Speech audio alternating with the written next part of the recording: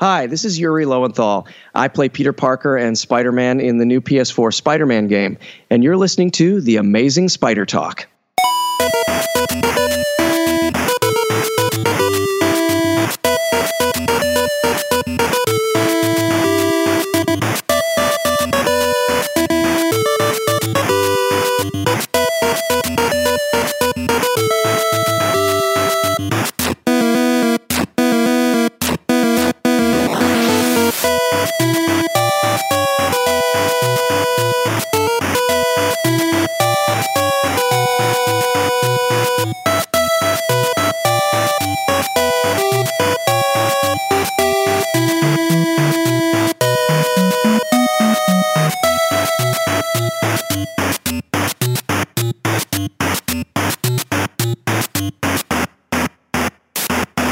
Hello everyone, I'm Dapper Dan Gavoston, and I'm the founder and editor of AmazingSpiderTalk.com. Thanks for joining me for a special Amazing Friends episode of the all-new Amazing Spider Talk. I hope you enjoy this podcast and that it provides an intelligent conversation between a fan and a creator as we look at the Spider-Man video game universe in a bit of a bigger picture. Yes, I said video games because as we wrap up our coverage on Marvel's Spider-Man on the PS4, I thought that it would be prudent to talk to the man who voiced Peter Parker, Spider-Man, and Spider-Cop himself, none other than Yuri Lowenthal.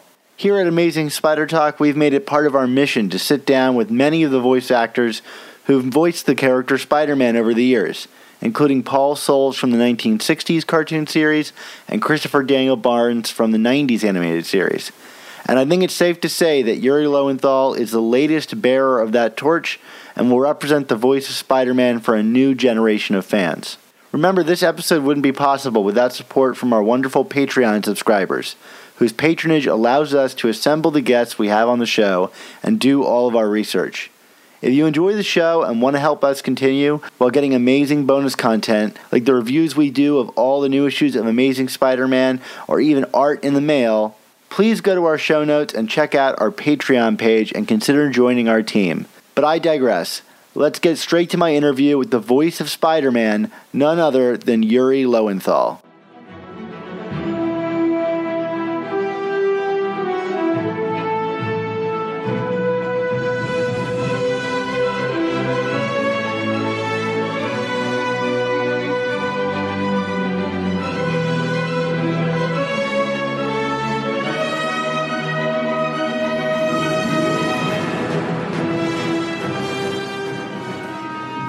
Writing your memoirs? Don't forget the hyphen between spider and man.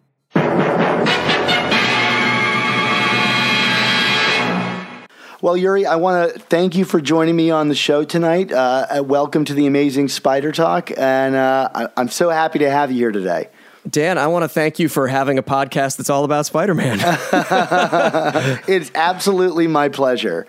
So speaking of which, let's start things off where I guess like most shows all about Spider-Man would start off, which is to ask you, this is a Spider-Man oriented show.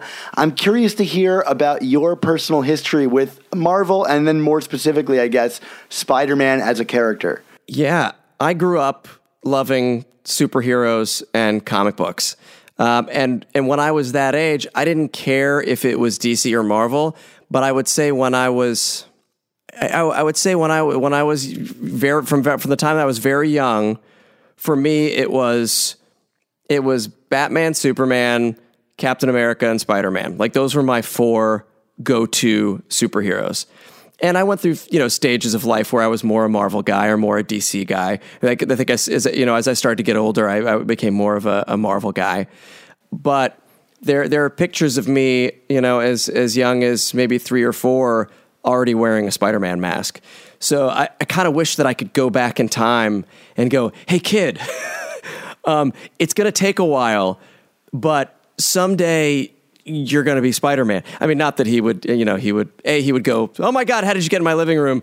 And he wouldn't understand what was going on. But this really is a dream come true for me. But I grew up, a big nerd, reading a lot of comic books and then collecting comic books as I got older, and playing video games and Dungeons and Dragons. I had a very active imagination landscape. And but I will say that when I got older, I fell out of Spider-Man for a while, so that when we first started working on the game, it had been a while since I had read recent Spider-Man stories. With the occasional one, somebody would say, "Hey, you should really read what Dan Slott is doing or Brian Michael Bendis is doing. This is a really good." I pick up here and there, but I hadn't been following it for a while, so it was really exciting for me to come back to something that I had grown up with, a character that had meant so much to me. I will tell you a little story that I only remembered recently, and that is I used to go to this JCC day camp when I was 5 or 6, maybe 7, and we would during the summer, and we'd go to the pool, and we'd spend a lot of the day at the pool, and they had a high dive. I would always for a long time I'd climb the ladder on the high dive, I'd get up there. There was, a dude, a camp counselor up there, making sure that we didn't fall off and, crack our skulls open. And I would walk out to the edge of the high dive, and I would stand there for a long time, and I'd be like, wow, this looks a lot higher from up here than it did down there. And inevitably I would turn around and I'd creep back, down the ladder. And I did it that way for a long time. One day, near the end of the summer, I went out, and I got to my usual place, and I started to come back. And the guy stopped me, and he said, "Hey, would Spider-Man jump off the high dive?" Without even thinking, I just walked right back out, and I jumped. So, even then, he was an inspiration to me. So, again, coming back to it, to get to work on this game and to get to be Spider-Man and my own Spider-Man, and a Spider-Man, telling a story that Insomniac wanted to tell, that they wanted to be different than a lot of the Spider-Man stories we had seen in media, and to trust me with that. I mean, it was nerve-wracking to have that kind of responsibility, because I worry about that stuff because this stuff means so much to me. I don't want to mess it up.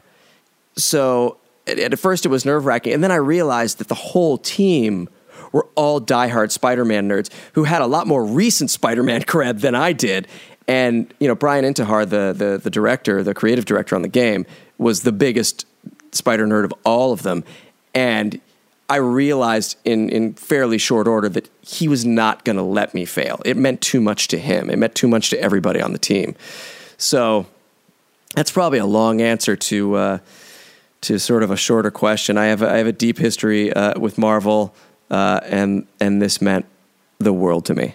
Great. Well, have you taken that dive again into the Spider-Man that you've missed in the years away from the character? Is this something that you found yourself, I hate to say this, bit by the bug?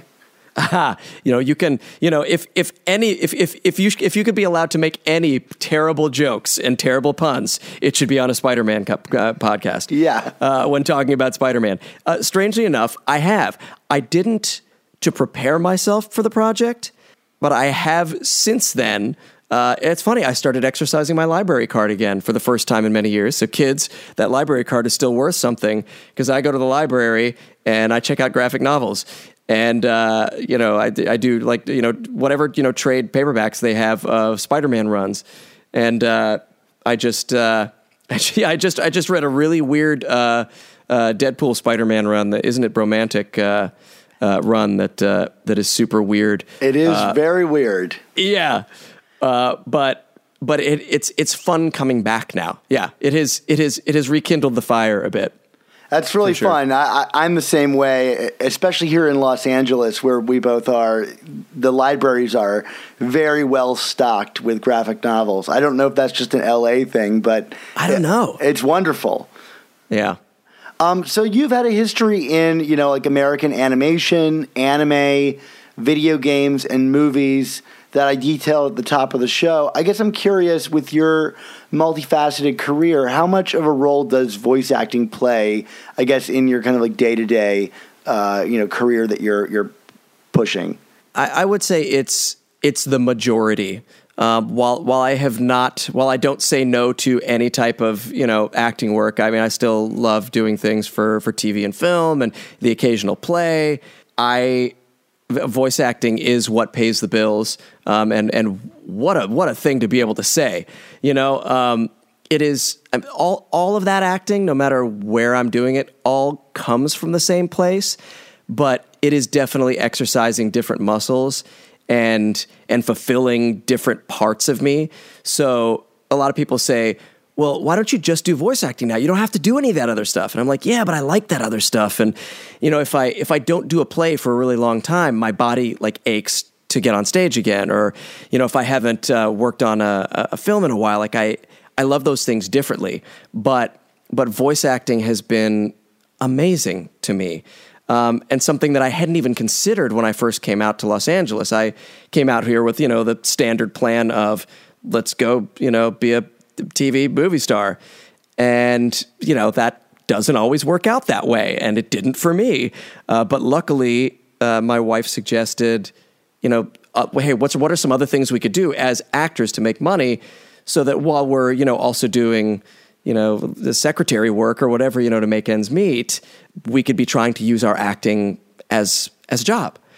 She said, well, what about voice acting? And it was embarrassing that I had not immediately thought of that, because I grew up watching cartoons and, both American and anime growing up and in movies. And, I'm a huge cinephile and playing video games.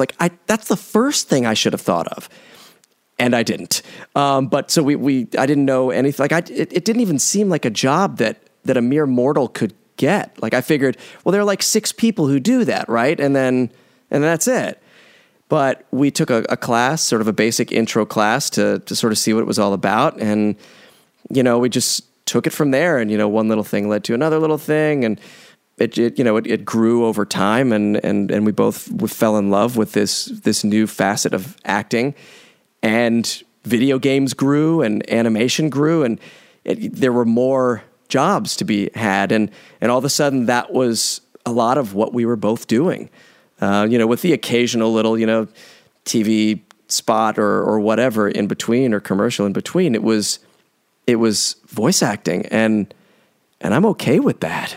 And I'm sure something like Prince of Persia was a huge, push forward in that regard. Oh yeah, that was Prince of Persia was big for me. It was not my first video game, but it was definitely early on in my career, and it was definitely a moment for me. Because people love that game, and I love that game because it was so good. And it was one of my first sort of lead roles in a game. And what a game for it, to have that experience on. I mean, hell, they made a movie out of it. Right, exactly. Remind me. So I'm sure someday you and me and Nardeep will have drinks, and I'll tell you my Jake Gyllenhaal story. But that's a story for another time, and I definitely need to be drinking to tell that story. But Prince of Persia was great. And in a strange way, sort of, was a prototype for a lot of the types of movements that you would see many years later in the Spider-Man game that I'm doing. Oh, absolutely. Wall running and a lot of the parkour stuff and everything is, it's crazy how things come full circle. Well, one of the things I want to be sure to do in an interview like this, especially around a career like voice acting, which I think has a lot of myths surrounding it, especially today where you find a lot of major voice acting roles going to celebrities for marketing purposes rather than to people whose craft is doing voice acting. Right. And I think this isn't as much of a problem in video games, but I think it creates this perception that you kind of just, as a voice actor, just show up, read a few lines, and that's kind of the end of it. So I guess before we even get into all that's what Chris Rock told us at the Oscars, right? Yeah, exactly, right? And that's probably the most famous and well-publicized behind the scenes of what voice actors do is collect a paycheck, essentially, Right. So to dispel that, can you tell us perhaps what the life and career of a voice actor is like? What do you do on a daily basis in a role like this beyond what we might already assume and cashing a paycheck? Acting, any kind of acting, but definitely in the voiceover world, is a constant hustle. I am always auditioning. I'm always trying to meet new people and suss out, projects and help my agent do their job even better. And and a lot of people think that once they get an agent, oh, phew, now somebody else is going to do that work. No, you still got to keep working. And people could say, well, but now you're Spider-Man, or you've done this, or I guess they could have said it, after Prince of Persia. Don't people just call you and say, hey, will you be in this game? No, I am auditioning all the time. And I'm auditioning for games, and I'm auditioning for movies, and I'm auditioning for dubbing and animation and commercials and promos. You might by now be sick and tired of my voice as the ABC comedy promos guy. Oh, I'm the man. guy who's like, I'm the guy who's, for the last year or so has been like, tonight on Modern Family, this and this and that and that, Modern Family, 8:30, 7:30 Central on ABC. Like that's we gotta take a lot of gigs. We can't just, be Spider-Man for our job, and then hope that that's enough. It has been amazing. Don't get me wrong, but it's not like I can sit back on my laurels. So I am, in addition to always hustling and looking for the next job, because here's the thing, the job's done now. We're finishing up the DLC, to be totally honest with you. We've still got a couple more sessions on that to finish that out. But the job is essentially done. We've done all the mocap stuff, all the performance capture, all that.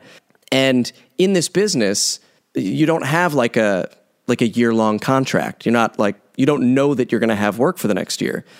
So when you show up for work, when you're done with work that day, you're basically fired, or your job is over, and you have to make sure that you have other stuff in the pipeline. I guess that's a harsh way of looking at it. Yeah, in a way. It's like any kind of freelance work, really, and especially in the voice acting world, there are a lot of really talented people doing this. And if you think I can just go, oh, I'll just sit back and people will keep calling. No, they'll call if I'm not available, or if I'm too expensive, or whatever it is, they'll call the next guy. And that next guy is just as talented as me. So it's not like I can say, yeah, well, you can call him, but if you really want the good stuff, no, that guy is also just as talented. So I have to stay on my toes. I have to keep training. I can't. I have to keep my body fit, because I have to stay healthy. My voice goes I just like you, I came off that week-long cold that was miserable. And the first thing to go when I get a cold, when I get sick, is my voice. So I am always fighting to stay healthy. There's that. Maintaining relationships with people I've worked with before takes time. And then there are I have found in this business, whether it's voice acting or TV, film, whatever, that the actors, it's especially true these days. You didn't have to do this before, but actors who create their own projects and who create their own IPs and tell their own stories and try to get their own stuff produced, because the technology is there that you can do that. You can make your own movies. You can make your own web series. You hook up with the right people, you can make your own video games these days. It really, the actors that really stand out and make it in this business are A, good actors first, not just people with cool voices, and B, they're really motivated to tell stories beyond what they get hired for. So my wife and I formed a production company so that we could start, creating our own content, and which was also hugely empowering. We're constantly spinning all that all the time. And then you got to spend time on yourself, relaxing occasionally, so you don't freak out every time you don't have work, because that's nerve-wracking as well. So it is, I would like to dispel the myth that it ever gets easy.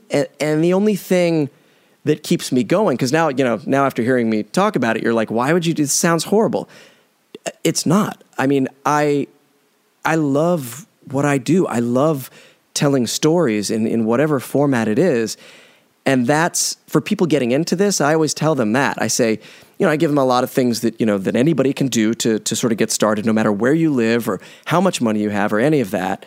And then I say, it's acting first. So try some acting, whatever, whether that's at school, whether it's drama class, whether it's local theater, whether it's, making independent movies with your friends or whatever that is. Try acting. And if you love it so much that you will suffer through all of the indignities, and all of the hard work and still keep coming back because you love it so much, then you've probably got that bug and you've got what it takes to get you through the hard times. Because there will always be hard times. And I have had hard times recently, and I'll have hard times again. I mean, it doesn't end when you get a game like Spider-Man. So yeah. There's a certain amount of enjoying being hungry. Yeah, and enjoying, even if I'm not making any money, even if when I'm doing, black box basement, experimental theater where there are more people on stage than in the audience, and it's literally costing money to do the show, and I keep coming back every night and I keep auditioning for those shows, there's something that feeds me that, in a way that, just showing up for the bucks never will. Yeah, absolutely. So, speaking of other work that you've done, you did previous work for Insomniac's Sunset Overdrive. Mm-hmm. I'm curious, did that get you in the door for this Spider-Man role, or was it the kind of thing where it was like Harrison Ford was auditioning, he was in American Graffiti and just happened to be around when they were casting Han Solo? Like, was there an audition process for you, or did they remember you and think this guy would be appropriate for this role? This is an interesting situation because, I had just worked on Sunset Overdrive with a lot of the same people at Insomniac. And it actually, in the very beginning of the process, hurt my chances. Because except for, my sort of champions at Insomniac who I'd worked with before who believed that I could do this, everybody else said, yeah, but he's the Sunset Overdrive guy. And they said, well, he's an actor. We think he can do this. And they're like, but it's different than the Sunset Overdrive character. And they said, well, that's, an actor they can change. We think he has the potential. And they're like, well, we don't want the Sunset Overdrive character. We need somebody. And so I think, it's the stories have gotten hazy over the last 3 or 4 years. So I don't remember exactly what the deal was, but I think there may have even been 1 or 2 people cast before me that didn't work out for some reason. And then there was an audition process that I had to start with everybody else. I was auditioning with all the other guys who had played Spider-Man and things before, and, new people and, all the people they were looking at. I was in the room, I was auditioning with those guys. And then it kept getting, so I had the Sunset Overdrive thing working against me to a certain extent. And then I had just come off a play or a midlife crisis, depending on how you look at it, where I got a mohawk. So I was showing up to these auditions with a mohawk, which I guess is great for Spider-Punk, but that's not what they were auditioning right at the time. So I was like, oh God, and the funny thing about it is that 4 years ago, John Paquette and some of the guys from the Insomniac team came to me and said, look, we're putting our hat in the ring to do this new Marvel Spider-Man game. We want to record a test scene. So John Paquette had written this scene between Spidey and Norman Osborn. And he got me and Brian Bloom, who ended up playing Taskmaster in the game, to record this test scene, basically. And, just to basically as Insomniac's audition for the game. We all knew that my having done that scene did not mean that I was even going to be considered for the role. It was, it was just a job. I was helping them out. They like working with me. Great. And then, a year went by, and then this audition process started going, so you came in and they said, hey, we want to look at you for this. And I came back over and over again for auditions, some just vocal and then some on the motion capture stage to see, how I moved and how I acted in a space like that. And then, they just kept whittling it down, and I was out there with a bunch of really, up against a bunch of really talented guys. And it could have been any of us. Any of us could have come in and knocked it out of the park. And I'm very thankful that it was me. I don't, for whatever reason they chose me. It was great. But any of those guys could have done it. And I love many of them and work with many of them and hang out, and drink with many of them on a regular basis. So it's a very supportive community, the voice acting community, in a way that I have not found in the on-camera community, to be honest. And I love my voice actor community, and we'll be up against each other again. And for for every one that, for this one that I got, there will be so many that I wish that I got and that I won't get. But that's, them's the breaks. Even in the auditioning process, did they seem to have a very clear idea in mind of what this interpretation of Spider-Man would be like based on the questions and things they were having you do? Yeah, I think they already had an idea of what they wanted to do, what they wanted, what Insomniac's Spider-Man was going to be. And yet, that said, that character changed and grew over the course of us making the game, just because of the way that the turns the story took, and just what I brought to the character, and when they brought added additional writers, what those writers brought to the character. I mean, it wasn't until Ben Arfman came on as another writer that we got Spider Cop, for example. That was not an original idea. That wasn't originally in the script. So it's interesting to see how a game will change and because it takes so long to make a game, things just change by necessity over time. But they had an idea. They wanted a Spider-Man that had some experience. They didn't want to tell an origin story again. They wanted a Spider-Man who was wrestling with different things, emotionally and in his life. They wanted a different relationship with MJ. They wanted, Spider-Man to have this crisis because oftentimes we forget that Spider-Man, that Peter Parker is a brilliant scientist, and he was brilliant that way first before he was Spider-Man. And the idea, and it was one of the things that really excited me about the story when they were talking to me about it early on. They said, look, Spider-Man's at a point in his life where he's starting to wonder if he can't help more people as a scientist than as Spider-Man, and is continuing to be Spider-Man the irresponsible choice for him. And I went, oh, wow, let's tell this story. So yeah.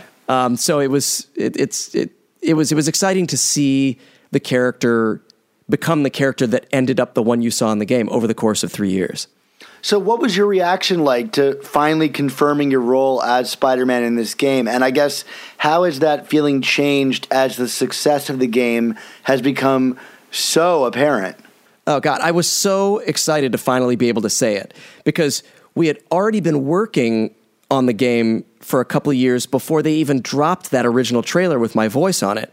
And people who were familiar with my work immediately reached out to me or said congratulations, or hey, I just want to confirm that's you. But Insomniac was still sitting on all the names of the cast members, so I couldn't say anything. Oh, man. For like a year after that trailer came out. So people, I just had to ignore those questions on Twitter because I didn't want to, just out and out lie. It was also hard keeping that under my hat because I wanted to tell the world that I got to wake up every morning and we didn't work every morning. It wasn't an everyday kind of job. We, especially in the beginning, we would, I'd come in, we'd do a motion capture session, and then a couple of months later we'd do another one. I wanted to tell the world I was Spider-Man. Luckily I could tell my wife because she also ended up, getting a role in the game. But ironically enough, or weirdly enough, a character named Yuri, which was still weird when I have to refer to a character named Yuri.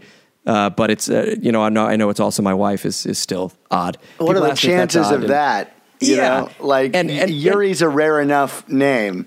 Exactly. And people are like, oh, did they name that character? Because I'm like, no, she's canon. Like, she's from the comics. Like, but wow, I don't even remember did I answer that question? Sure. I guess I'm curious, like, how, like, you were overjoyed to get the role, but has that feeling changed as the success of the game has become?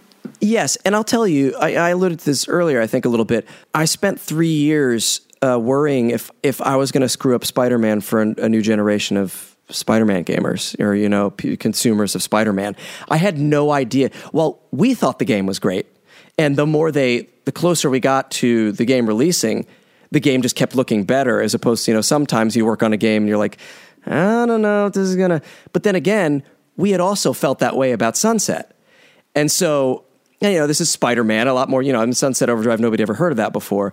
But again, the mantle of this character who is so beloved, and that I cared so much about getting right, it had me pulling out my hair for the last 3 years until it came out and people said, you know what, you did a good job.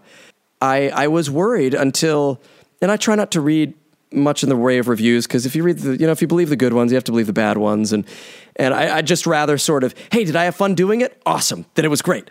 But, I have obviously, people have reached out to me on Twitter and said how much they've enjoyed it and, what it's meant to them and, emotionally how they connected. And I could not be more thrilled. I'm so proud of this game and the work that everyone did. So I was excited when I got the role. I was terrified through most of the time I was working on it. And all that excitement has been dwarfed since people have been enjoying it so much. So I have to assume that the next step after getting the role was to really work to refine and define the voices of Spider-Man and Peter Parker. Can you speak to this process and how much creativity and input you were allowed in defining that role? And on that note, what were the objectives that Insomniac and Marvel set out for you in that regards? That was definitely something we crafted together. Like I mentioned before, they had an idea of what they wanted, basically. And that came out in the writing and, the character they were creating. They wanted all the familiar things that people loved about a good Spider-Man story. But they wanted it to be a Spider-Man story that nobody had really seen before. So that's a tall order. But I think they did a great job. We did work on it together, especially in the very beginning. We spent a lot of time. Brian Intihar was in the room a lot. Later in the game, he had bigger fish to fry, but he spent a lot of time. And creative directors don't come to sessions generally. The voiceover director is there, and maybe a producer, occasionally a writer. They were very loving with this procedure, and it meant a lot to Brian personally. And so he and John Paquette were in the room a lot, along with the voice director Chris Zimmerman, who also directed on the motion capture stage, and dialing in exactly the Peter that they wanted. And then, and I'm glad that you said the voice for Peter and the voice for Spider-Man, because they wanted those voices to be different. Because Peter talks to Aunt May a different way than he would talk to Wilson Fisk, and yet when Spider-Man's swinging around and he gets MJ on the phone, it's basically Peter, But so we spent a lot of time drawing those lines, and Chris Zimmerman was very good about, and Brian, when he was in the room, being there, that if I had a line that was a Spider-Man line and I gave it a little too much Peter, or a Peter line that I was a little too Spidey on, that they would stop me and say, hey, that's remember it's Spidey, not Peter right now. Because when Peter gets to be Spider-Man, he gets to live a whole other, he gets to be a different person. It's still always Peter, but he gets to act differently, and he loves it. So we wanted that joy and that excitement, but still, the smarts and the care, the caring person that Peter is. So it was in the beginning, it was about dialing that in. It was also, I'm sure you've read or even noticed playing the game, that, and this was not something that they had decided at the very beginning of the game. This was something, as we were already pretty well into the thick of it, decided to do, was this idea that because there are some free-roaming elements to the game, and they didn't know whether Spidey would be walking around or, perched on, the side of a building, or swinging, madly through the air, they decided to give a different flavor to those two different kinds of reads. One would be a little more efforted, and one would be a little more relaxed and calm. And we had to dial that in too, because I'd always thought of that. When I would play games, I would, if you're in the middle of a fight and it's just a sort of a casual read, it always stood out to me. But I always knew, making games is complicated. You can't just have the lots of different reads you never know when it's going to pop up, and how do you program that? This is all magic to me, even today. So dialing in these two different reads, at first it was too efforty, and the notes that, sometimes I would get notes early on that were like, remember, he's Spider-Man. It's not that hard. You're sounding a little constipated. And I'm like, oh, okay. Well, we don't want Spider-Man to sound constipated, obviously. So we really had to dial in exactly how much efforting was enough to be able to tell the difference. But, it didn't sound like he was really working that hard. I mean, this is something he's been doing for a while. But that was exciting for me it was a lot more work because to get that sound in the booth, I have to move my body around in a way that is, if you're just looking at me, I must, I look like a crazy person, but hopefully, translated well to what it sounds like. And it was fun. It was fun in the end, but a lot more work for sure.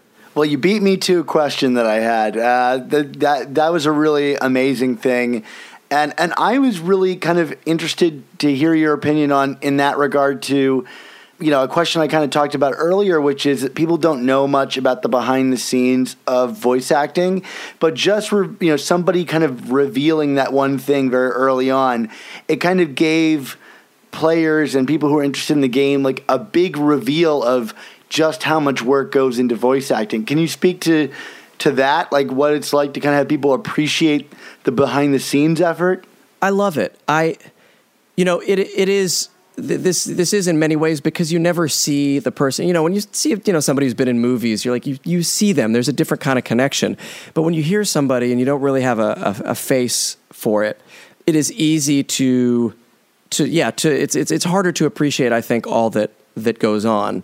That we have a bunch of nice bennies from that. We don't have to show up at 4:00 in the morning, in sub-zero temperatures and get makeup and hair done and have to do, rehearsals and, all this stuff and then shoot all broken up. I mean, voice acting in that respect is a cushy deal. You get to stand in a room and, a nice air-conditioned room or a warm room, depending on how the weather is outside. Yeah. And you don't have to do all that other stuff. But we also don't get to use our face and our body as a way to help tell the story to you. Unless we're performing on the performance capture stage, which is something that when I first started doing this, I didn't do at all, and is happening more and more, especially for video games. And they're starting to cast actors in a different way, not just listening to their vocal performance, but how do they perform physically. Which is exciting for me because I started the theater and it's coming full circle again. And it's been a lot of fun being on a stage working with other actors at the same time because most of the time I'm just recording solo in a booth. But even when I'm behind the mic, I'm acting my heart out and I'm moving my body, but still having to keep, in front of the mic to try to get that, get whatever it is I'm trying to get across through just the sound of my voice. And then, of course, the magic and the thousands and thousands of hours that animators put in after that, and, designers and coders and the musicians. I mean, the music is such a huge part of this game. I basically play City of Hope over and over and over, like on a constant loop, like all the time. It just makes me feel better about my life and the world all the time. Yeah, a lot of it's still a lot of work.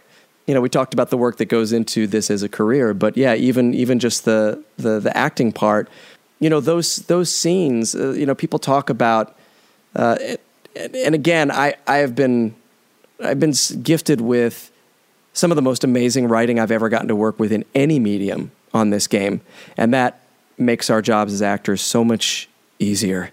But, people have talked about, particularly in this one, how they connected emotionally to certain scenes. And how did we do that?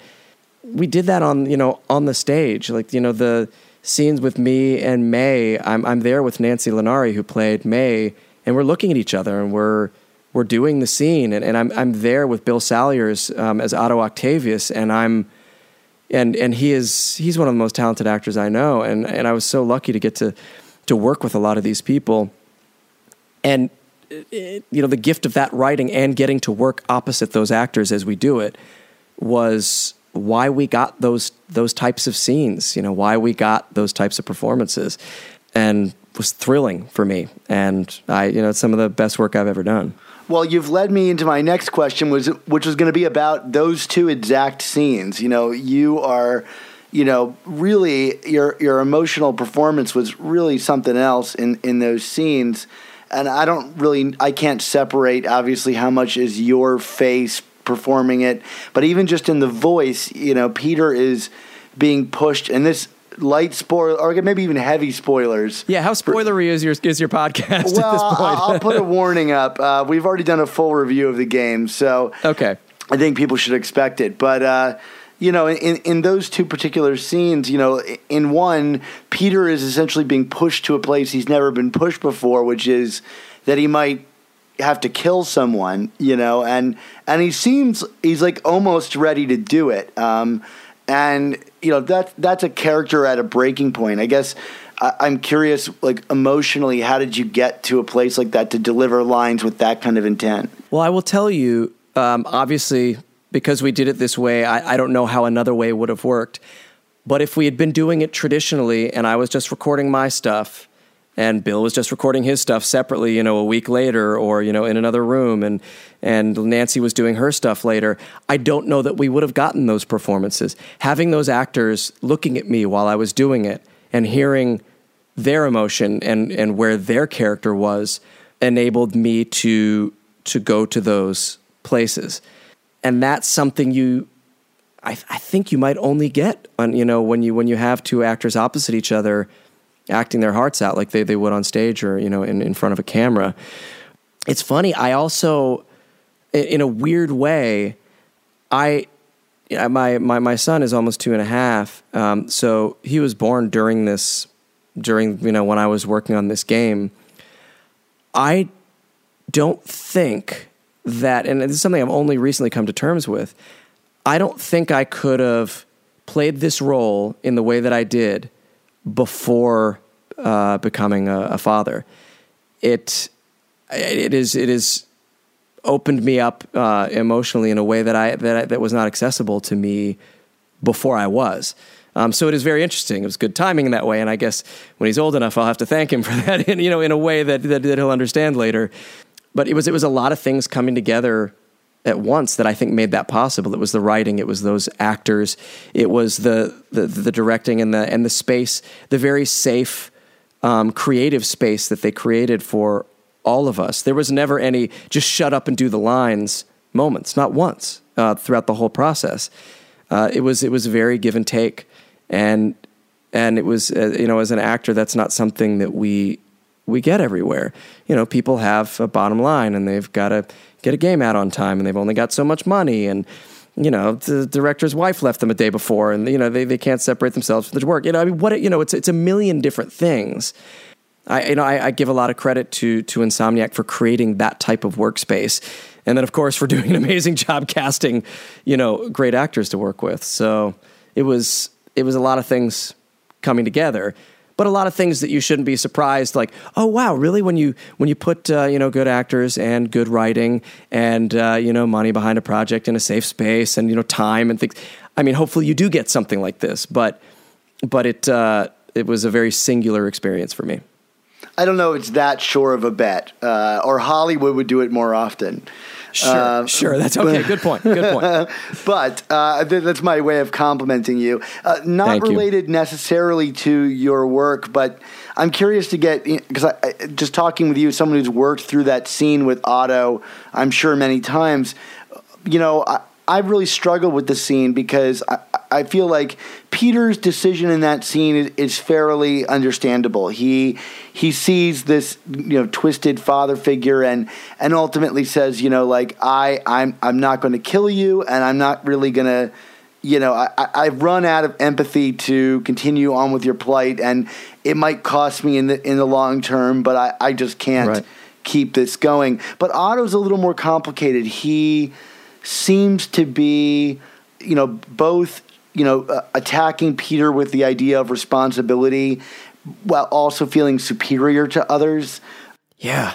But he also expresses the idea that he might be under some kind of mind control before seemingly also maybe casting that aside, that it was all a ruse. What is your take on that scene in regards to kind of Otto's final ultimate destiny? I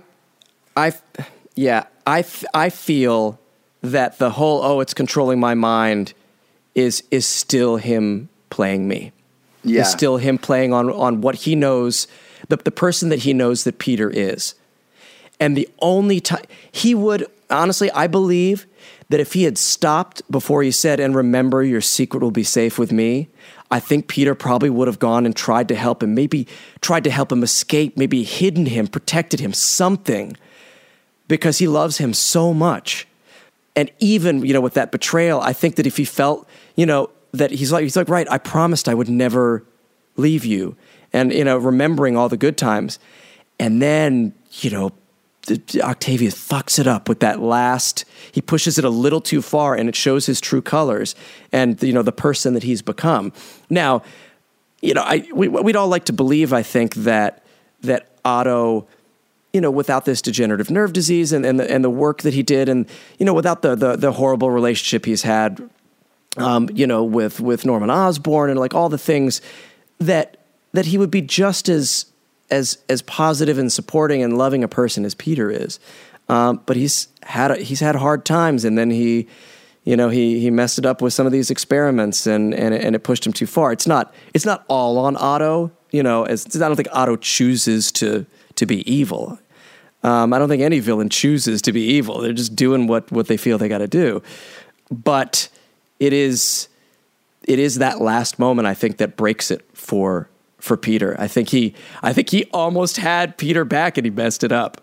Yeah. And Otto, I mean, like even eventually we find out that he, has this secret like apartment where he's rounding up supervillains, even before all of this, Octopus Man stuff, he had greater plans to do something truly dangerous in the city. And I found all that stuff very interesting.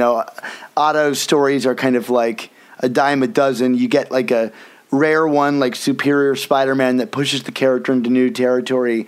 And, this story presents itself from the beginning. It's like, okay, we're going to watch him become, Dr. Octopus. But there's so much more to it than that. And I found that really refreshing. Great. That makes me extremely happy. Yeah, and the thing is, you know how it's going to end, but like any good horror movie, like when that guy's going to jump out, that there's going to be something there, but it doesn't matter.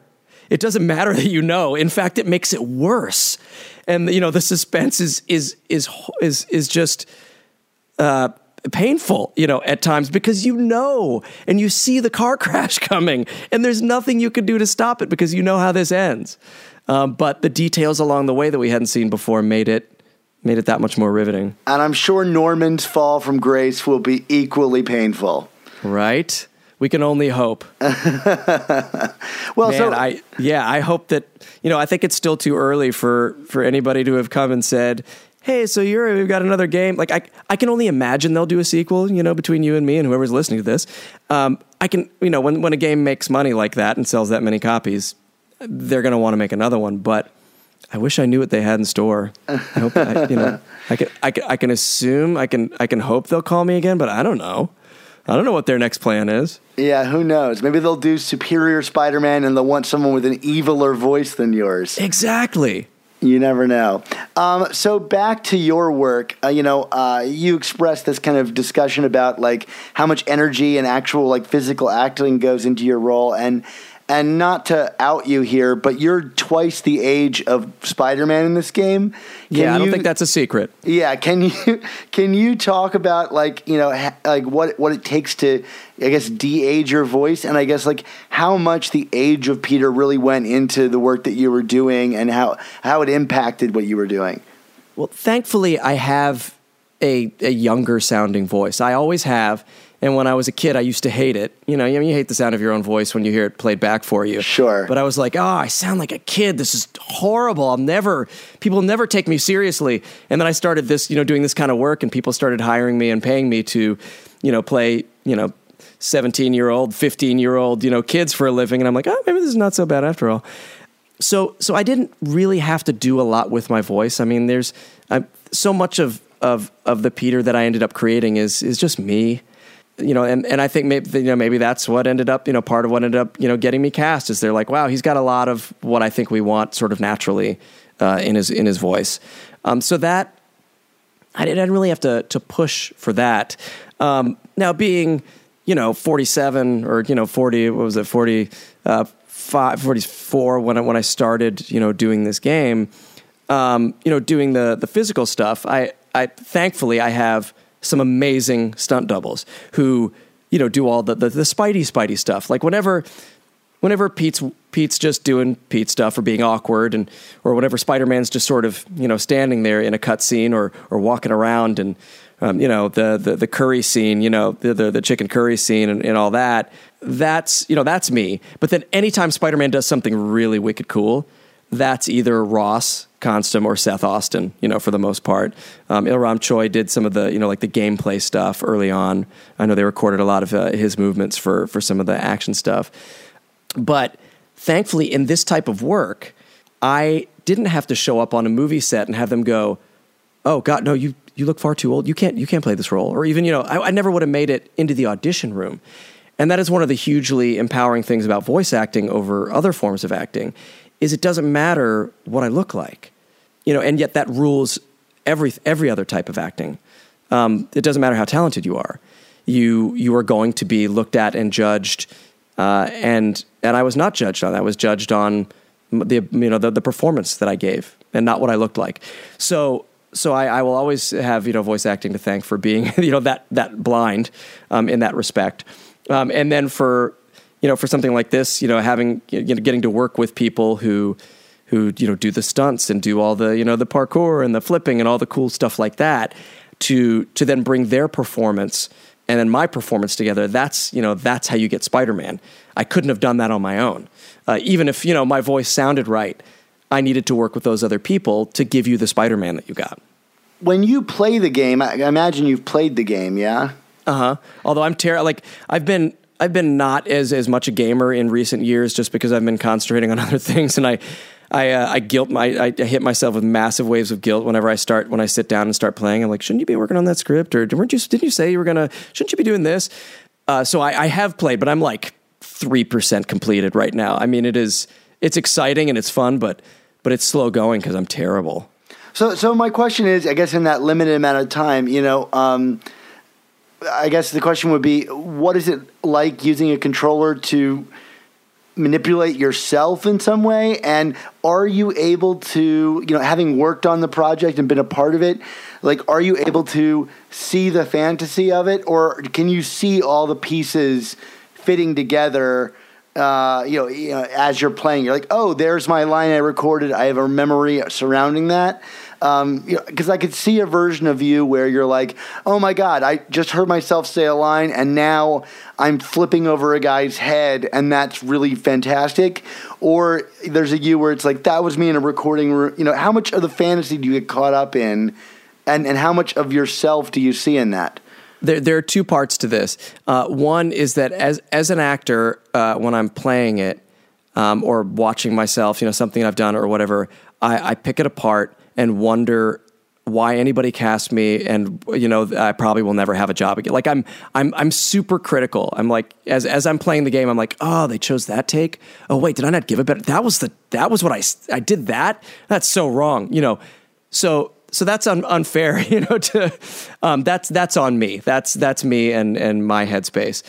But the other answer is there is still magic in it for me. I still get caught up in the fantasy of it. And even though I know, I was on the inside of the process and I sort of know how the story ends, there's a lot of stuff that doesn't come fully together until you're playing it. And that I could not have foreseen. I didn't, get to see a lot of that stuff until I was playing the game. And a lot of the story really only comes together when all of those elements are joined. And I've even watched, sort of the cutscenes back to back, and you don't get the whole story that way. You have to play the game. So much of the storytelling is in, and the character development is in the gameplay and in those moments while you're playing, in between the cutscenes. So there is still magic in it for me. I can still get lost in it, and it's still super fun. Where do you see yourself in the performance the most? I mean, Peter Parker doesn't necessarily look like you, but I'm sure he still maintains a lot of the expressions and physicality that you expressed when you were doing the motion capture. Like, can you recognize yourself in that person? In certain moments, definitely. Little motions or things that really stuck with me, from the day. There was one that stuck out to me the other day early on when Otto and I have just completed an experiment. And he says, "Look, I can't pay you." And I say, "Look, I don't care about that." And I remember on the day it's such a beautiful working with Bill Salyers. I can't say enough good about this guy. I remember hugging him in the scene, and then he sort of started to pull away, and there was a moment where I wanted to go back for more, and I remember feeling that in the moment, and I'm like, well, I don't, thinking about it later, I was like, that's the kind of stuff that usually gets lost in in animation or whatever, and I remember seeing it in that cutscene, and it brought back a lot of emotion and memories because Pete, he just he's been so long without a father figure that he'll quite literally in that moment tried to hold on to it for longer than it was there for him. So it's exciting to see moments like that, and those are the moments when I go, oh, good, oh, okay, yeah, no, that's really nice, as opposed to most of the time when I'm like, oh, you're a terrible actor, which is a horrible thing to say to yourself.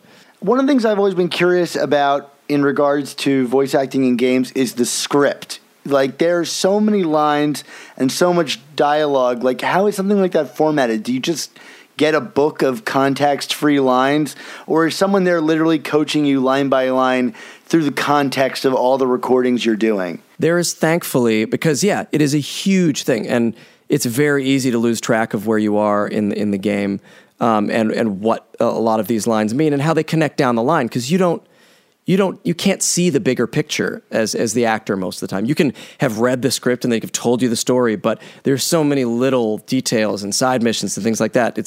It's very easy to lose yourself, and that is a big job of the director, Chris Zimmerman, who was always there to answer those questions. Sometimes John Paquette or Ben Arfman were in the room to provide more context, or they'll often have a producer. If if another writers can make it, their producer will be there to answer those questions, because that's not always. A lot of my scripts just look like one line, and there's another line, and then there's another line, and I don't even know what the context is, or if I'm in a conversation, like I don't have MJ's lines, there, or I don't have Otto's lines. So yeah, a big part of those sessions and the director's job is to make sure that that the actor has that to work with. I'm just trying to imagine you reading these lines about these chemical puzzles that you're doing. And I'm like, I would have no idea what I was talking about without the context of where I was at any given time. Acting. Yeah. I didn't always either, but when it was important, they were there to save me.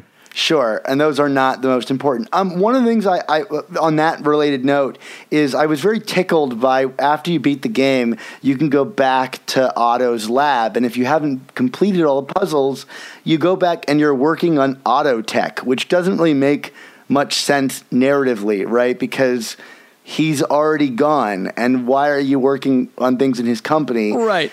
But there's dialogue that you recorded where he's like, well, maybe this would have helped out Otto and prevented him from, losing his mind in some way. I guess I'm curious, are there any lines that you remember that are, or maybe that are in the game that might be obscure things to find that you think were really enjoyable in recording? Maybe an Easter egg for us to go back and find hidden things of your work? Well, let's see. I mean, I got to give it to Insomniac for their attention to detail on this game that extends not just through little lines like that, but little visual Easter eggs and just the detailed city that they created and just filling it with really cool things to discover and find. Because I haven't played through the entire game and I haven't platinumed this and just zeroed out all of the all of my lines that I said. It's hard for me to know in the end what even made it into the game. I would love some confirmation from somebody because I haven't played. It was nice after a while. I would occasionally do the line as written and then ad-lib some stuff.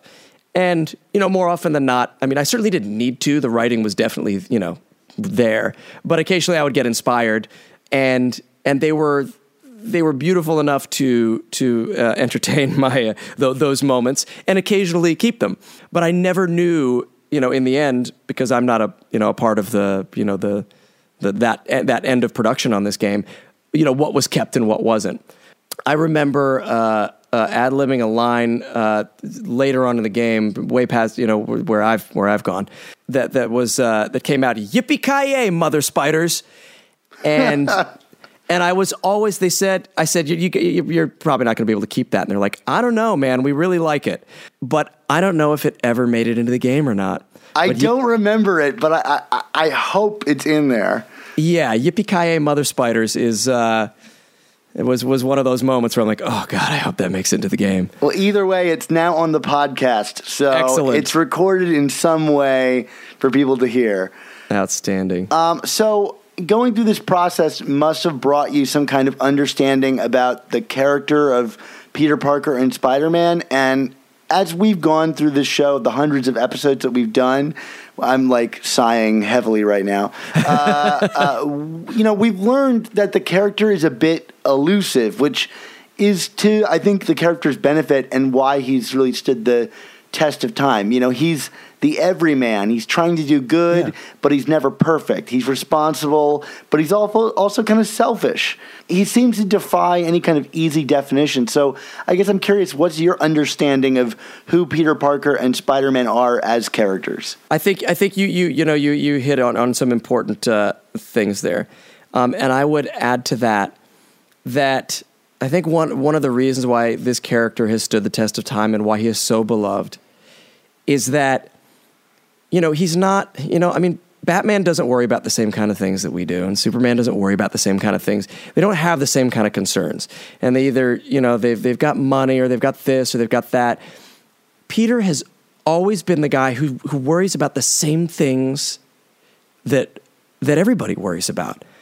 How to pay rent and how to keep his relationship together and, how to take care of, his ailing aunt or his elderly aunt and whether or not people like him or, like all of those things that on a daily basis, I think we all can connect to is his bread and butter. And one of the things that, and I know Brian and probably John as well John has definitely brought up in interviews before, so it's not new territory. But they said that something that they realized in all of their experiences with Spider-Man and early Spider-Man stories before ours is that for a good Spider-Man, for it to be a good Spider-Man story, it has to be a good Peter Parker story. And I thank them for realizing that, and putting as much Peter into the game as I think you could be tempted to just be like, well, Peter's not that interesting for a video game. Let's mostly make it about Spider-Man because we really know why people want to play this game. But also that in good Spider-Man stories, when Peter Parker wins, Spider-Man loses. And when Spider-Man wins, Peter Parker loses. And that's a very important equation to keep alive. And something that I hadn't really rationalized before they said it out loud. And there's a vulnerability to Peter. He's a superhero, but he is imperfect and he hurts and he doesn't always know the right thing to do. And he's faced with the kind of decisions and the choices that we all are often. And I think these are all things that people relate to. But he's fun, and he's funny and he's dumb and and he's smart. I mean, I don't know. I just how do you not love Peter Parker? One of the things I love so much about this game is just how good-hearted it is. Yeah. Like being a good guy and actually being a full-on good guy was moving in a way that I don't find often in video games, where you somehow have to, create an anti-hero because they're going to beat up someone, right? So they have to have an edge in some way. And Peter is not that guy. I mean, he gets pushed to that extreme, I think, by the end of the game. But my favorite part of the game is a moment very early on where you save this woman on the street, and then you encounter her at the Feast homeless shelter, and she talks about how Spider-Man encouraged her to come there and turn her life around. And I can't even imagine another game where they even took the time to do something like that.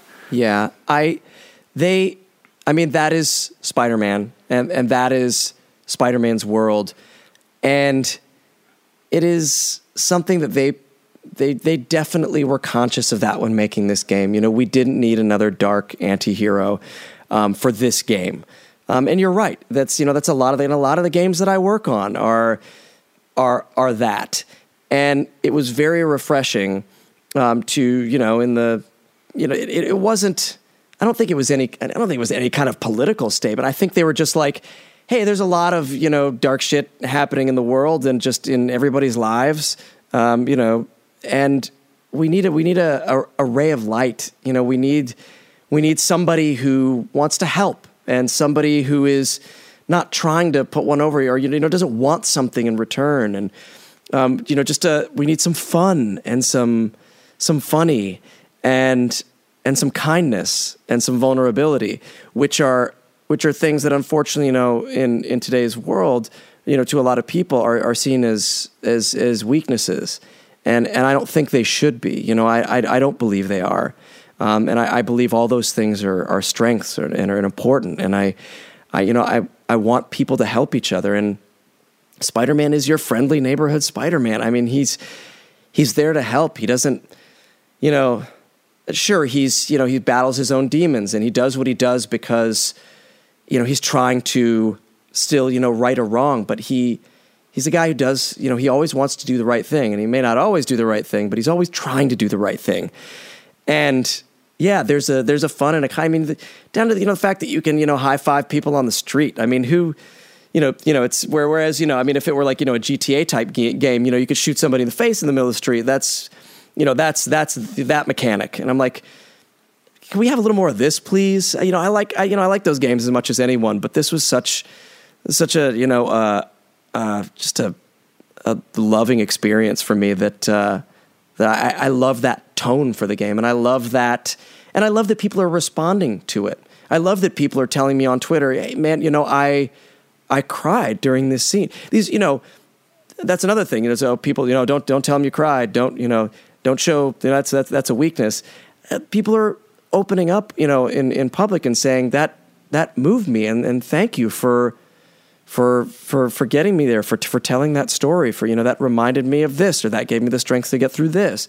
Games can be more, and we can be more as people, and I think this game really represents the hashtag be greater. Yeah, and even that initial trailer kind of said it, where he gets knocked down by the multiple villains and finds his way back up. It's literally him pulling himself out of negativity, and it's really nice. I love Insomniac for making this game, for making that game. Yeah. So last question we ask everybody that we have on our show who's related to Spider-Man in some way is, what does it mean to you personally that you were able to contribute not only to this game, but to the mythos of a character like Spider-Man?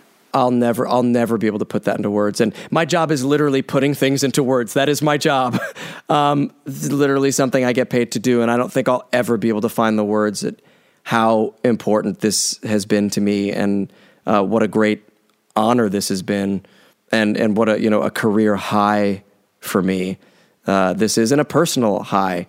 As an actor, but as an old school nerd, that I have gotten to do this is, I really can't. I haven't yet found the words for it. Well, when you do, we'd love to have you back on to hear them. Outstanding. Well, I hope they make a sequel and I can come back on and talk about it more. Well, perfect. So, until then, this is where you get to brag a little bit about what you're doing right now. Where can our listeners find you online, and what work do you have upcoming that we should keep our eyes and especially ears open for? You can find me fairly easily. While I'm not always on there, because I get caught up in life and can't always be there, but I am most easily stalked on Twitter. You can find me at Yuri Lowenthal. And as far as I'm in the middle of another career high right now. This was a banner year for Yuri Lowenthal. I'm working on a project that I'm also producing called Orbital Redux, which is a live streaming sci-fi adventure show, TV show that is through the Nerdist Network, Legendary's their digital arm. It's so hard to. It's been so hard to explain because people say, "Well, what do you mean it's live?" Well, we perform it live and it's streamed live as we're performing it. And we're like, well, it's a sci-fi show. When do you do the special effects? I'm like, we're doing those live. Wow. Like, well, when do you? Well, what about the music? Do you put that in later? No, we're literally, there's a band playing right next to where we're performing, and they're scoring it live. And all the sound effects are live, and the visual effects are all live, and all the cuts that are happening, all the editing is happening live, and everything you're seeing, there's no take two, there's no, every episode is one long, nerve-wracking take. Exciting. Sorry, I didn't mean nerve-wracking. I meant exciting. Exciting. And it has been, that having that and Spider-Man in the same year has been, I don't even know how that happened. That's a culmination of a career, a lifetime of stuff. It's, I love genre stuff. I love sci-fi and fantasy and horror, and to get to finally do a sci-fi TV show where I play an astronaut and I get to, be on a spaceship and do all this stuff has been fantastic. You can go to orbitalredux.com to check it out, and there's it's part of the Nerdist subscription service called Project Alpha. You can also go to projectalpha.com if you want to check some things out. But if you sign up and use the code Orbital, you get a 60-day free trial, which is more than enough time you'll need to watch the entire our entire first season of the show. We've got 2 episodes left to go live next Thursday and the following Thursday. We go live at 5:45 Pacific Standard Time. The whole thing takes an hour, including pre-show and post-show, and it's super exciting. I've never been a part of anything like it. Yeah, it's been, honestly, because nobody's ever really done quite this before. No. It is hard for me to describe it to people in a way that they walk away going, I really want to see that because I understand what you're talking about. Mostly they're like, I don't really understand. Maybe I'll get to it later. And I'm like, later's too late, man. It's live. I'm pretty sure I get it. I have no idea how you're pulling it off. Yeah, so I don't know who said this was going to be okay. I don't know who let us do this, but it's truly an amazing thing that I'm totally in love with. Sounds really super. Well, Yuri, I can't thank you enough for coming on the show. It's been a blast having you. Oh, thanks so much, Dan. I really appreciate you inviting me. Well, we'll see you next time. You got it.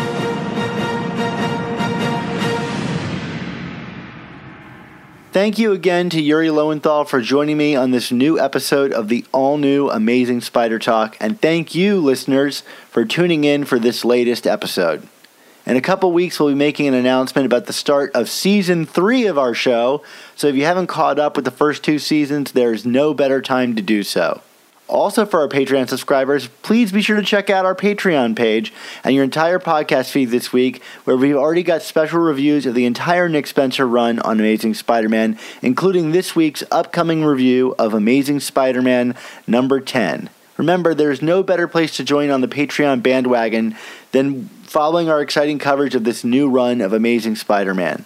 Why wait to get caught up in a few months? Remember, for just $3.99 a month, the price of a new comic, you'll get access to our exclusive new issue reviews, B-Book reviews, extended interviews, mailbags, and more. And for $10 or more a month, you'll get access to some awesome commissioned artwork. This time from none other than Steve Lieber, the artist from the most current issues of Amazing Spider-Man, and also the artist of the awesome Superior Foes of Spider-Man. Also, check out the Untold Talks of Spider-Man podcast, where the guys are now diving into Christmas-themed Spider-Man comics. I mean, what could be better than that for this holiday season? Plus, we've also got the amazing Spider Slack community for you to join. Just check out this episode's description for a link to join our Spider-Man talking community. Get in on all of that action. And if you want to follow my work, why not head over to Twitter and check out my Twitter handle @SupSpiderTalk. And as we're always sure to remember, our dear Uncle Ben told us, with great podcasts must also come the all-new Amazing Spider Talk. Don't miss the next installment.